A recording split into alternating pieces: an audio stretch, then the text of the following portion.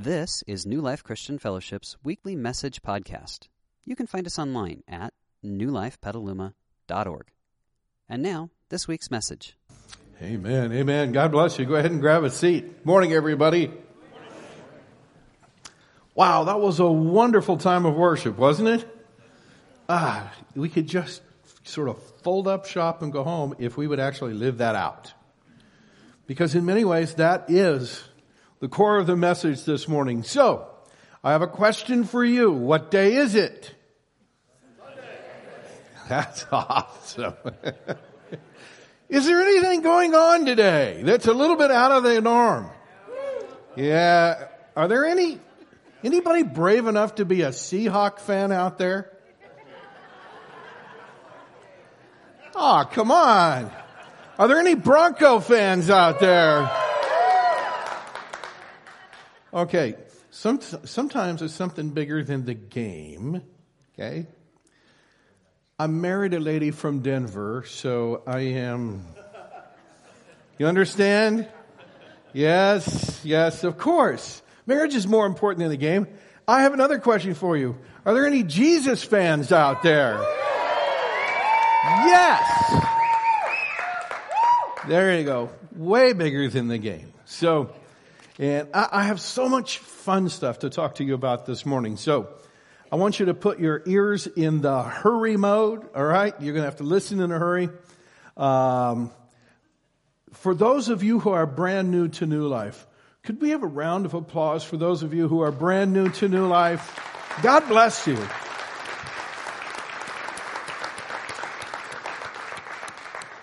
Every Sunday, God does this wonderful thing in our church where He draws people to Himself, brand new people to Himself through our church. So, welcome. You belong here just as much as we do. This is God's house.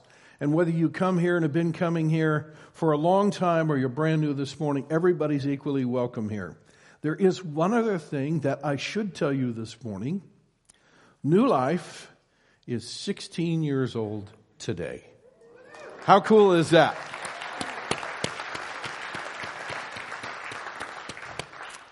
And God's done some amazing stuff along the way. For those of you who are brand new, let me introduce you to a couple of tools we all use every Sunday.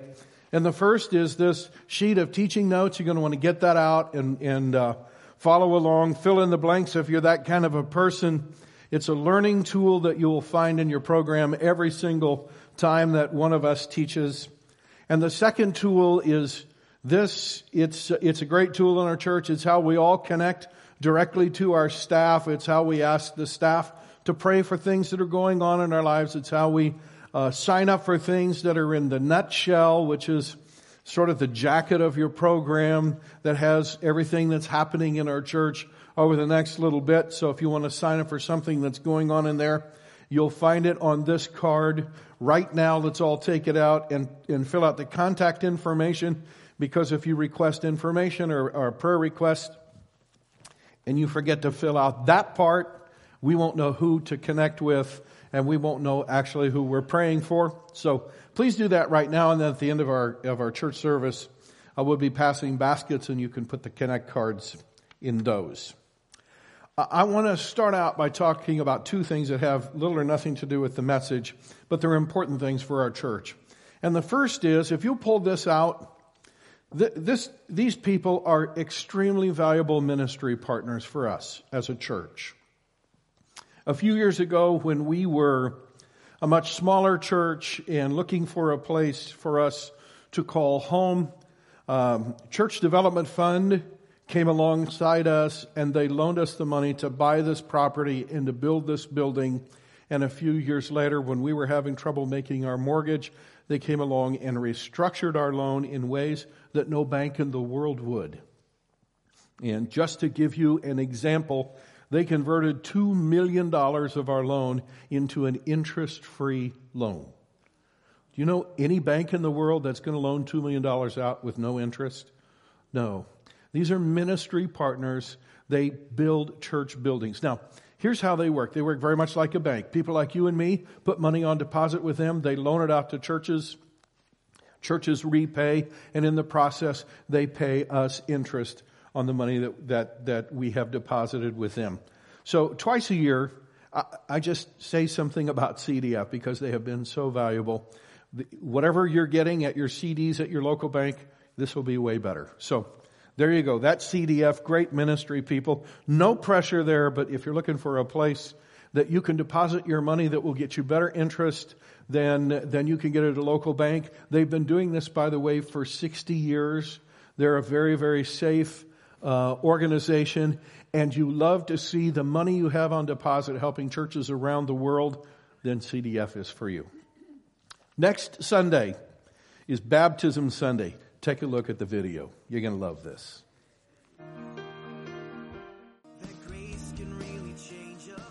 So if you've never seen a baptism service at New Life, I just want to tell you, bring a Kleenex. You will need it. It's going to be a great Sunday. But I want to say one other thing to all of us. This year we have 3 baptism services planned during the year. And there's a reason for that, which I won't get into now. But there's only 3. So don't put it off. Don't look at me and say, Pastor, I want my whole family to be here and my whole family can't be here. Can I just speak truthfully about that? If you got an invitation from the President of the United States or the Queen of England to come to the White House or Buckingham Palace, would you look at them and say, if my whole family can't come, I just can't do that? No, you wouldn't. Listen, this is Jesus. Okay? Bigger than the President. Certainly more important than the Queen of England. And He invites you to join Him in the waters of baptism and die to the person you were so you can live to the person He's always made you to be. Next Sunday, okay? If you want to sign up for that, it's a place on your Connect card. Just check baptism. I'll get in touch with you this week. We already have quite a few people lined up. It's going to be a great Sunday. All right. Now, I'm finally ready to talk to you about where we're headed as a church. All right. We are on a great journey with God. We're calling it a dangerous journey. And Justin said sometimes it feels unsure. Why? Because we don't know for sure just where God is taking us or what it's going to be like when we venture with Him and we take God by the hand and go on that journey. And sometimes it feels unsafe because it's in the middle of dangers, as the psalmist said in one of the most beloved psalms in the Bible. He said, "The Lord is my shepherd." Most of us have heard that. Maybe all of us have heard that. But in the middle of that psalm, there is this verse that says, "Even though I walk through the valley of the shadow of death." That's a pretty unsure place, and it can feel very unsafe. Here's what he says: "I will fear no evil because you're with me." So though sometimes it seems unsure, and so though sometimes it seems unsafe, it's never really unsure or unsafe. We can be unafraid because when we have God by the hand, it doesn't make any difference how it feels. 2 Sundays from this Sunday is Transition Sunday. Are you ready for Transition Sunday? Are you really ready for that? Yes, absolutely. I'm ready for Transition Sunday. And I've got some things I want to talk to you about that. I want to say a little bit about that today. And I just want to say one thing. Okay? I think sometimes when we as a church go through a transition, I know that some of us just struggle with change. Okay? And we sort of look at change as the inevitable that gets forced onto us by life. Can I give us a much more noble way to look at that? The transition that we're going to go through as a church is not the inevitable forced on us by life. My friends, it is God's provision for us as His kids. Understand the difference? So, and I know some of you are concerned about me and how I'll feel and all that. This is God's provision, okay? I'll level with you about some of my feelings next week. But I want you to know, for this week, I want you to know this is God's provision. It's a blessing that He's taking us through as a church. It's part of that dangerous journey, and though it may feel a little unsafe at sometimes, it's never really unsafe. And though we may be unsure at times, God's sure. And if God's sure, and God says it's going to be safe, we're good. Okay? So we're on this dangerous journey with God, and it's a great journey, and it always is leading us to this central question that we're wrestling through in this entire teaching series. And here it is. The question of the series is God trying to take something good from me or give something good to me? Now, how you frame your answer to that question will determine the course of your life. And the key issue in the answer to that question is the issue of trust.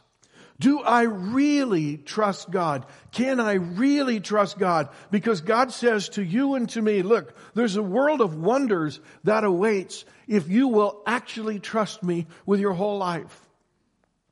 And more than anything else that I say to you this morning, I want you to understand that it's the natural tendency of the human spirit to tear off little portions of our life and trust God with little portions of our life. And that's never God's plan for us. God never says, trust me with a piece of your life.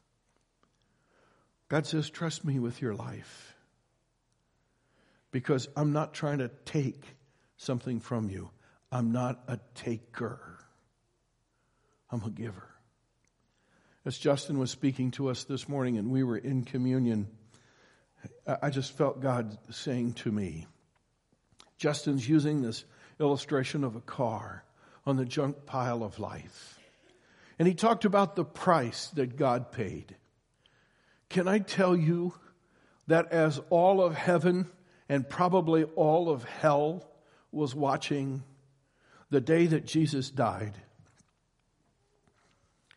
there wasn't an angel or a demon who looked at that price that didn't look at God in disbelief and say, you're paying that for that? You know what the face value of a sinner is? Not much. And yet God paid for it with His life.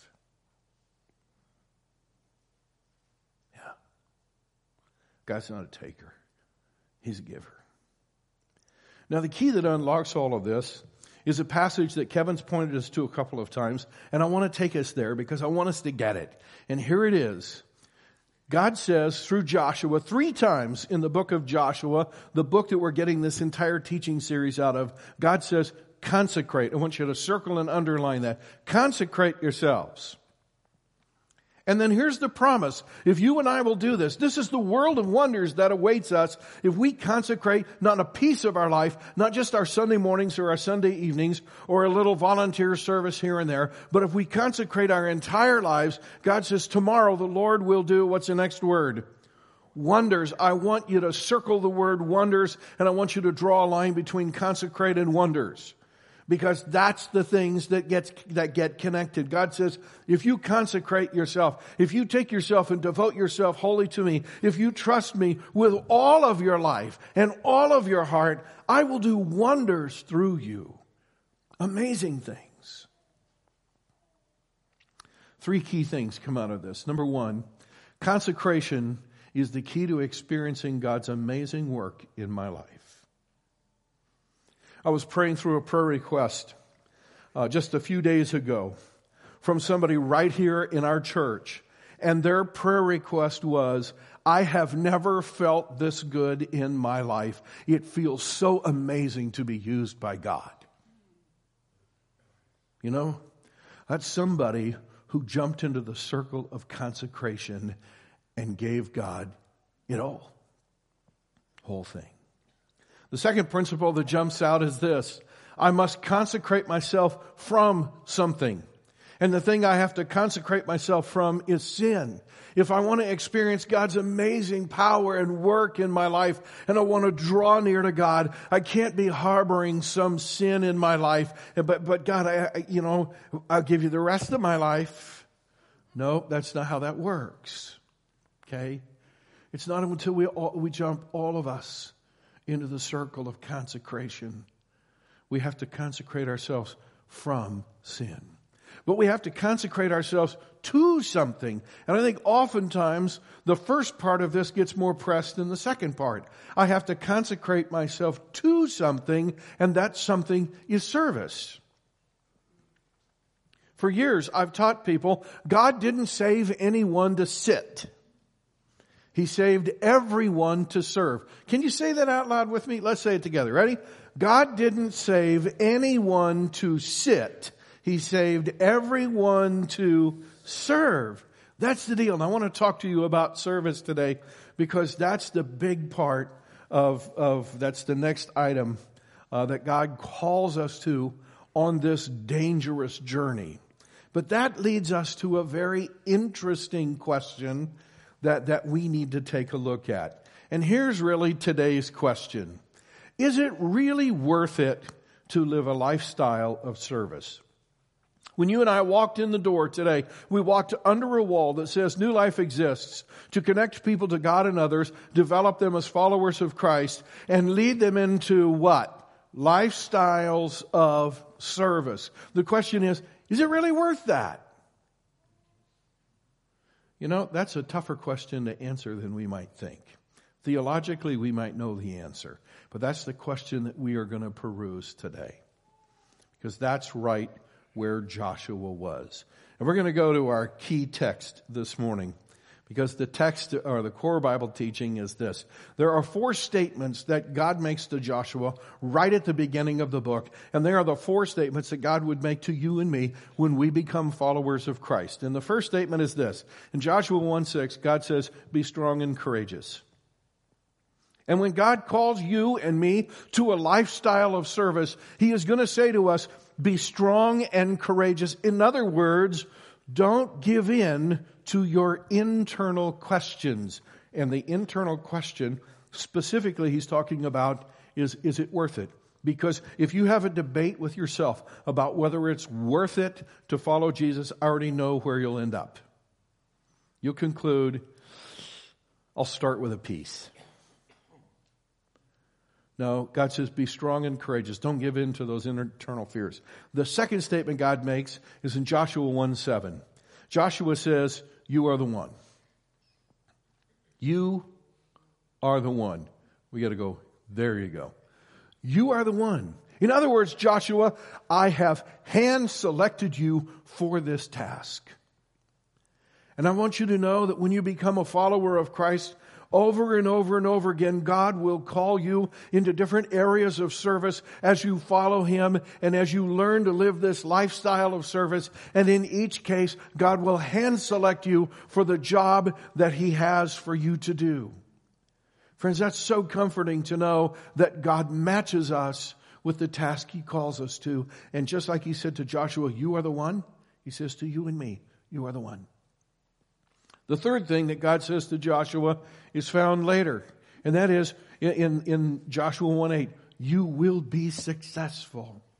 Friends, God says that to you and me. When you let me hand select you for the job and you let me appoint you to that job and you pray over that and you seek me in that job, there is absolutely no way that God will let you fail at that job. It doesn't mean you won't struggle. It doesn't mean you won't have challenges, but you will not fail when you take God by the hand. God says to you, not only are you the one, you will be successful. And the fourth thing is where it just gets really good. God says this, I will be with you. That's why God can guarantee it. But here's the deal. What God is really saying is, in the process, you are going to encounter me and you are going to get to know me. And that's the whole reason why God calls you and me into a service. Is so that as we work with God, side by side with God, we get to encounter Him in a very personal way and we get to know Him one-on-one. That's the whole deal. So when did that happen in Joshua's life? I want to tell you the story of Joshua's life. Joshua was somewhere in his late 20s or early 30s probably. He was a slave in the land of Egypt, as all Israelites were.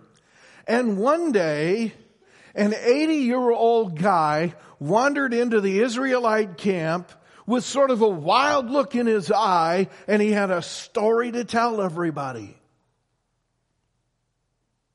He said, I'm a shepherd. I'm from the land of Midian, but I'm an Israelite at heart. And not too long ago, I was on the edge of a mountain, and God started talking to me from a bush. And God said to me, I want you to go down to Egypt, and I want you to tell the Israelites that I'm going to use you to lead them all out of slavery, and I'm going to use you to take them into a land of their own, and I'm going to use you to set them up as their own nation. And they looked at him like, what have you been smoking? We've been slaves for 400 years. And an 80-year-old guy who's been talking to bushes, he's going to lead us out. And Moses looked at them and said, I was practically laughing at God too. And then God asked me a probing question. He said, Moses, what's in your hand? He said, I looked. I had a shepherd's staff in my hand. He said, Moses, take that staff and throw it on the ground. Well, when the bush tells you to throw it on the ground, I guess you do, right?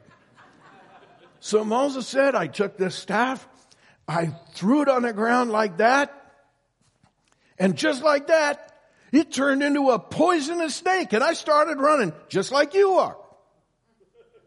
And you can bet they were.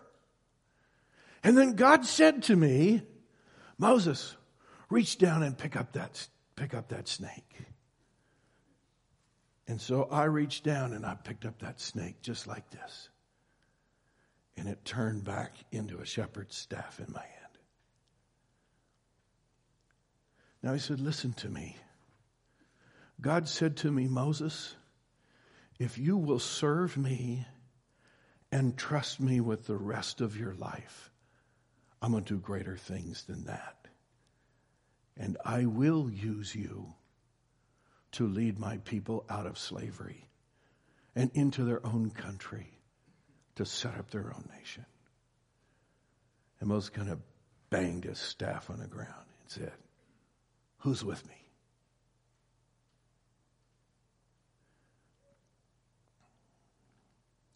Something happened in Joshua that day. He made a decision he would trust God with the rest of his life. He raised his hand and he said, Moses, could I just be your assistant? I'll make your bed. I'll draw water for you. I'll set up your tent. I'll do whatever you need. But whatever you're doing with God, I'm in. And I don't care what my job is. I'm just in. And that day, Joshua gave his whole life to God. Now take a look at the principle that comes from that. Because Joshua signed up to make Moses' bed and to carry water for him as his assistant. When you sign on for a lifestyle of service with God, he takes you on a journey of ever-increasing purpose, responsibility, challenge, and fulfillment. Friends, I stand before you today to give you that invitation. Joshua ended up to lead the entire nation of Israel. He saw himself as a slave, but God saw him as a conqueror. Moses saw himself as a shepherd, and God turned him into a deliverer. And God would say to you and to me that one probing question, what's in your hand? What can you do? Because whatever you can do, God will multiply it 100 times. But you can't give him a piece of it. He wants the whole thing. There's some people in our church who have signed on. I call them heroes at home. And friends, I could have picked 25 or 30 different people. I just picked 4 people I felt like God guided me to. So here you go. Here are some people in our church that I call heroes at home. The first one, this is Lynn. Okay? Lynn is the head of our cooking and decor team. And in our cooking and decor team, there are 15 people that actually work. They set up major events for our church. They cook the meals for major events for our church. They set up the decor for major events for our church. They take it all down, they put it all away, and they do that for at least one event every month in our church. And as if that weren't enough, Lynn also heads up the teams of people that when you and I give contributions to the church every week, they get together, they count all those contributions, they get them all recorded to your records and mine so we get the proper tax deductions. They put them together, they enter them all in the accounting system, and then they go to the bank and make a deposit. And in that, Lynn supervises another 8 people, 23 people in all. Now listen, Lynn is a bookkeeper by day, but her real life is serving God. Okay? This is Joe. Some of you know Joe. Joe works for a defense contractor in Santa Rosa by day. But Joe lives to serve God. Joe's the guy that heads up our mission trips. Last year, he lined up 3 mission trips. Last year, he personally led one of those mission trips. He's a project manager by day, but he put all those project management skills to work in managing a huge garage sale. Is that what you call it? Yeah, okay. Rummage sale, whatever you want to call it, that raised thousands of dollars for those mission trips. He personally project managed selling almost 500 pounds of toffee in our church to raise money for those mission trips. And he took one of those groups of people and personally led that trip himself. And if that weren't enough, Joe also is one of the leaders of our Fifth Tuesday program that distributes food to the underprivileged of our city every time there's a Fifth Tuesday in a year. That's Joe. He's a hero at home. This is Lisa. Lisa is a teacher by day, but she lives to serve, and she lives to serve God. And so she has put together a leadership team, a core team for our construction zone, and they supervise 40 volunteers in our church that minister to our kids ages 5 through about 11 or 12. They go together on prayer retreats. They pray over the kids. They dream over what they could teach the kids. They pull together this core team. They challenge each other to grow spiritually in God. And as if that weren't enough, Lisa also does one-on-one mentoring with mothers of young kids, because Lisa lives to serve. This is John. Big John. Most of you know John. John lives to serve. With his partner, they run a heating and air conditioning company, but I will guarantee you what gets John out of bed every day is a thing called Band of Brothers. With his buddy Ryan, they launched this Band of Brothers thing that now has touched and changed the lives of over 60 men in our church. And by extension, 60 families or more. John calls them up. He prays with them. He challenges them. I'm pretty sure that every night before John goes to bed, he sends out at least a dozen texts and Facebook posts to different guys in the Band of Brothers. John lives to serve. That's just how he lives. And this is Courtney. Courtney is a senior in high school, and she's learning how to serve. And as you know, seniors at Petaluma, they do a senior project. And she could have done all kinds of things, but she decided that since she's a Christian and she's learning how to love other people as Christ loves people, she decided to raise funds for orphans in Africa. And this is her first foray into leading in the field of service. And I pray that through this, Courtney ends up developing this lifestyle of service.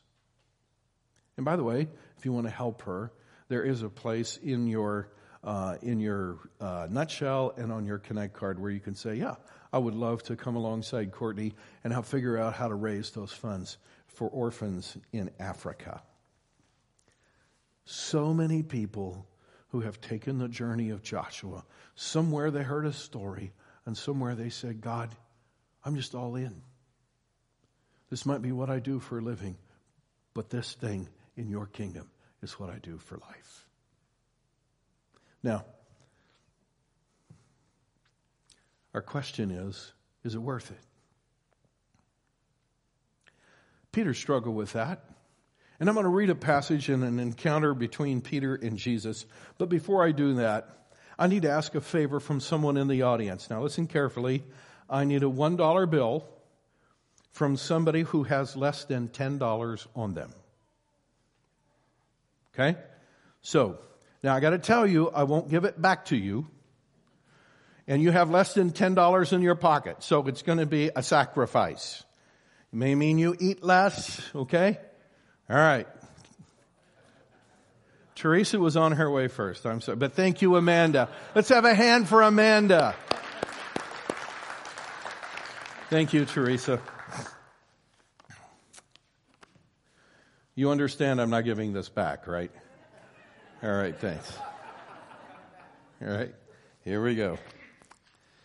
Peter has this amazing encounter with Jesus. And one day after Jesus was delivering a sermon, probably a lot like what I've just delivered to you, here's what Peter said. He said, Jesus, look, we've given up everything to follow you. What do we get? In other words, Jesus, is this worth it? I want you to look at Jesus' reply to Peter. Here's what Jesus said.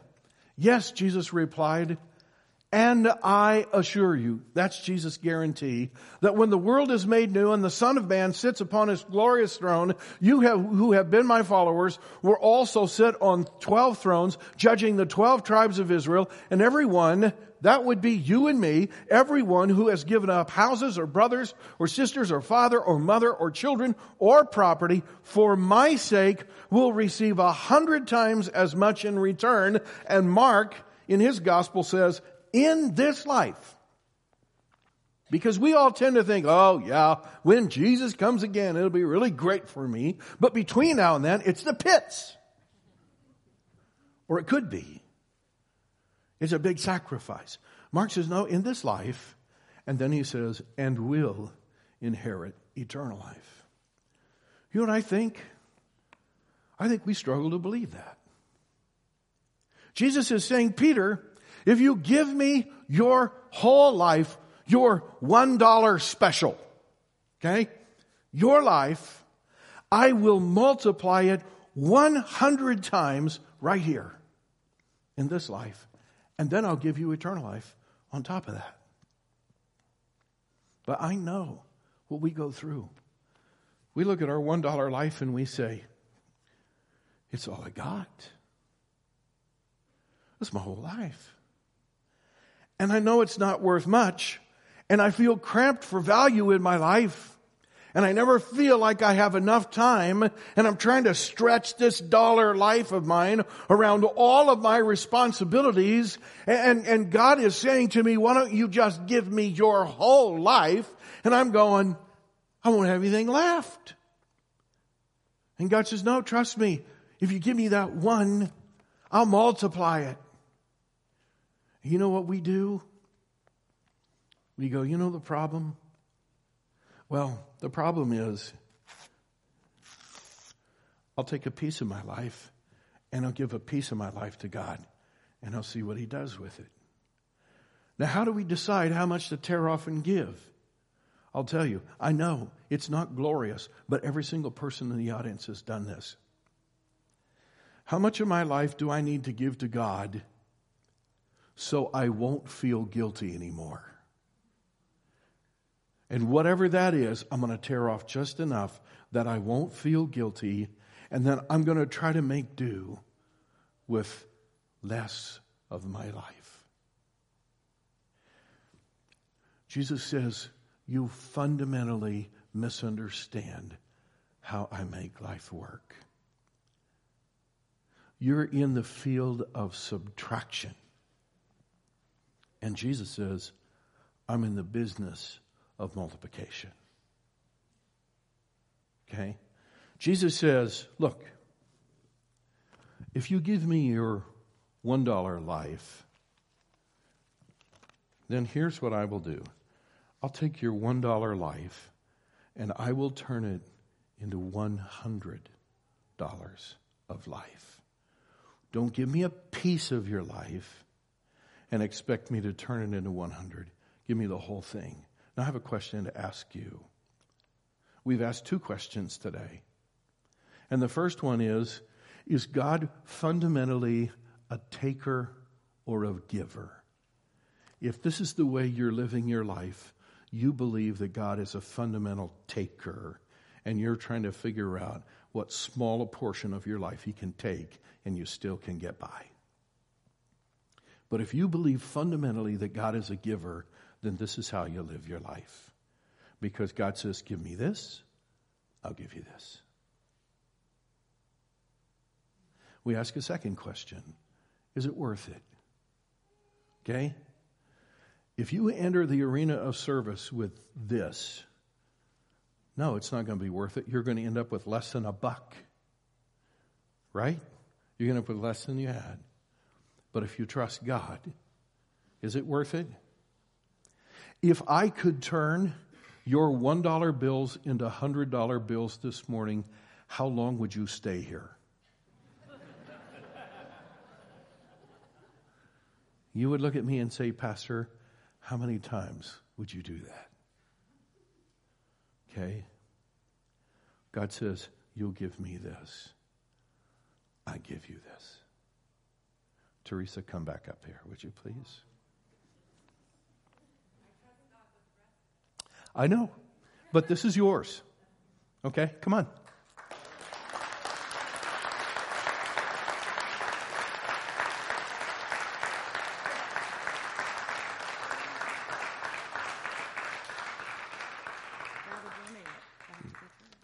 It's all right. Now listen, you have to promise me two things. We have a second service. You will not stay for the second service and bums rush the stage with your $1 bill, all right? And the second thing is, I don't want you to go out and tell your friends, hey, when the pastor asks for $1, trust me, you want to go run up there with your $1 bill, all right? Okay? But friends, listen, that's more than a gimmick. Can you hear it from God's heart? God said, just give me the whole thing, would you? Because if you will, I will turn your life into what you can't imagine. You are the one. You will succeed. I will be with you. There are 4 ways to apply this on the back, and I don't have time to lead us through them right now. I'm going to trust you to read through them. I'm going to pray. You keep your eyes open and read, all right?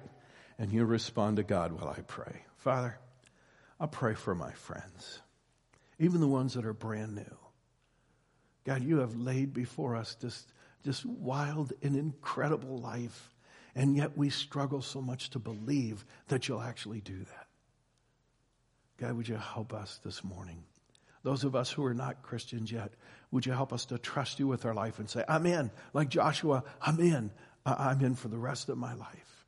And to begin that journey by trusting Christ for salvation. And Lord, for those of us that are not involved in ministry yet, would you help us to test drive a ministry, to try it out for one day and give you a chance to sort of put us into that ministry. And Lord, for those of us that are already in ministry, would you give us grace to pray about greater responsibility in that ministry so you could use us in greater ways than you are now. And God, even right now, we thank you for the privilege of serving. And I pray it in your name. Amen. We hope you enjoyed this week's message. You can find more information about New Life, including contact information, at newlifepetaluma.org. Thanks for listening.